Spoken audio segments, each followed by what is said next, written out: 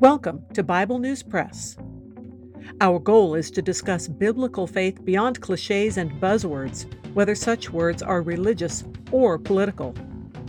Sometimes we sit around the table and fellowship. Sometimes we do a little time travel. It is all part of our journey with our Abba Father, who has given us the key to life. We do it with Jesus, and we do it together. Welcome. Hello, I'm Laura. I just finished reading through Leviticus, and that's all recorded here on previous episodes of Bible News Press, and I wanted to share some thoughts I had as I was evaluating what I have read. I think reading through Leviticus is challenging, and it seems hard in a few ways. It seems hard in that the laws and the regulations seem harsh and unyielding, and we'll get into that more later. It seems hard in that there are a lot of details that are complicated, and then in conjunction with that, it's hard because some of the parts are difficult to understand, even when you have the rest of the Bible to compare them to. They're just things that the average person doesn't have enough knowledge to know what they mean. But when you put Leviticus in the perspective of the whole Bible and what we know God is like, I think we can compare it to learning to swim.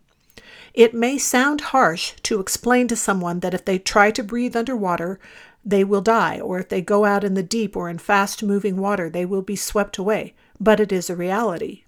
Sin is like that. It is destructive and life-threatening. To continue with the analogy of swimming, God is using Leviticus to help us understand that not only do we need Him to show us how to swim, but He is our strength to do the swimming. I think it is important to notice that Leviticus starts with instructions for sacrifices and offerings. True to form, knowing our human limitations, God makes clear the way of repentance and forgiveness. He shows what needs to be done when we can't, inevitably, follow all of His laws. But there are two sides to the issue because He still has to help us understand the depravity of sin and why we need forgiveness. That is what the law is for. Now, let's get into some details. He says, "Be holy, for I am holy." So then you have to go back and review, what does it mean to be holy? Sometimes this word holy can tend to be a religious word that we just think of as, having to do with God. Or it has been co-opted religiously to have to do with certain rituals or officiation within the church. But in that statement, God is inviting us to be holy like Him. That's kind of mind-boggling. When you look up the word holy in the dictionary, it says that which is set apart, and it is associated with the idea of to be whole or to be healthy. In the context of Leviticus, we can see that this would mean to be set apart from sin for what is good and right. There is no relativity in holiness. You either are or you aren't. There are several places in the New Testament that expound on the idea that the law is a model to point us to Christ, who is the ultimate and final and only path to holiness. Even people of the Old Testament who had faith and who were doing their best to follow the law were always more counted for righteousness for their faith or for their trust in God, and there was always hinting that they had some idea that there was this mystery of redemption that was going to be revealed. It is curious to note that in the oldest known book of the Bible, Job, he is carrying out sacrifices and things apart from being part of the nation of Israel and apparently well before the law was given. So this idea of sacrifice, a shedding of blood for the forgiveness of sin, was already established. For a pretty quick review of how we are not under the law, you could go listen to the reading of the book of Galatians that I also did recently. So we're not under the law, but reading Leviticus, even if you know that, can be confusing. I see three main categories of things in the law and how those things are clarified in the New Testament. One, there are those things that we are obviously told we are free of. We don't have to worry about clean versus unclean foods or circumcision or the legality of the Sabbath or daily sacrifices or offering of animals. 2, There are things that are listed as still obviously bad and wicked. Things like sexual sins, sacrificing children to Moloch, cheating or stealing, as well as delving into occultic powers. In the third category are things that are nowhere mentioned again.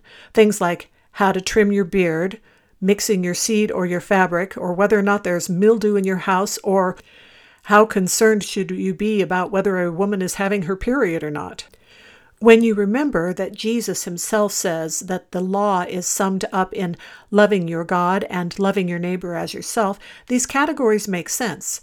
In category 1 are things that are no longer an issue or were dealt with by the cross. In category 2 are things that are perversions of God's creation and are harmful to people. And things in category 3 just don't seem to matter because culture does change, and they don't anymore. They do not currently have anything to do with idol worship or distinctly pagan practices. They appear to have been matters of appearance, much like the merely braiding of the hair was in the New Testament. There is obviously nothing sinister about braiding the hair or exactly how the beard is trimmed. It has to do with what message was being sent by doing that. If a certain action no longer carries that message, then doing it doesn't matter or not, much like I've heard in the past the discussion about whether or not to have a Christmas tree because somewhere in the past somebody worshipped trees. It just doesn't matter. If you're not worshiping the tree, you can enjoy the tree in your house if you would like to. And I think you can safely say that most people do not understand the cutting of a Christmas tree to be an act of pagan worship in our day and age. Jesus also made quite a clear statement that what goes into a man physically does not defile him, and he labeled the Pharisees and the Sadducees as whitewashed tombs because they carried out certain rituals, but their hearts were not following after God. This is a theme in other places in the Bible, like Psalms 51:17, Hosea 6:6, and Matthew 9:13, that you can't just give sacrifices if you don't understand what is supposed to be happening with them, that you are supposed to be repentant. They are meaningless. So, just to clarify further on this topic of repentance, there are, again, 3 things that stand out to me. 1, it was clearly provided for that the penalties were for the unrepentant. You could approach God and ask to be forgiven. 2, repentance and contriteness were implied in the sacrifices. Just the idea that they were supposed to put their hand on the head of the sacrifice and recognize the degree of death, the blood that had to flow from this innocent, perfect animal for their sin, was supposed to help remind them about the sin and bring them to a place of humility if they weren't already there. These were not just outward rituals or formulas to appease a capricious God. They showed how bad sin was and that only blood could wash it clean. There's another interesting story in the New Testament that underscores that following the law is not just about the ritual. Remember the story of the rich young ruler who was trying very hard to follow the whole law, and Jesus did not correct him when he said he had followed the whole law. Apparently he had offered the appropriate sacrifices. But God, knowing his heart, said to him that he was lacking one thing, and that was a step of giving up his things that he was attached to so that he could be totally given over to God. It wasn't that wealth was bad, and it wasn't that this guy had a bad attitude per se. It was that he was holding back something of himself. And 3, there are main characters who broke the law and were blessed after repentance, or because they lived according to repentance when they erred. The most obvious example is David. He was accused of both murder and adultery, and those are things people are supposed to be stoned for. But he died still receiving the promises of God on his deathbed, and he is described as a man after God's own heart. Repentance is key.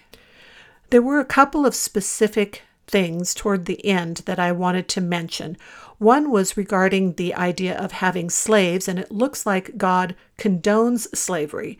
I think you could say that it's like divorce, where he's saying, when you do this, if you do this, you can't enslave your brothers. And I think that in this context, this is more of an example of those who are not God's children, and after the New Testament, that means those who have not believed in Jesus, are slaves to sin. That is the picture there in Leviticus. The people who were not the children of Israel were not God's people, and they were inherently slaves.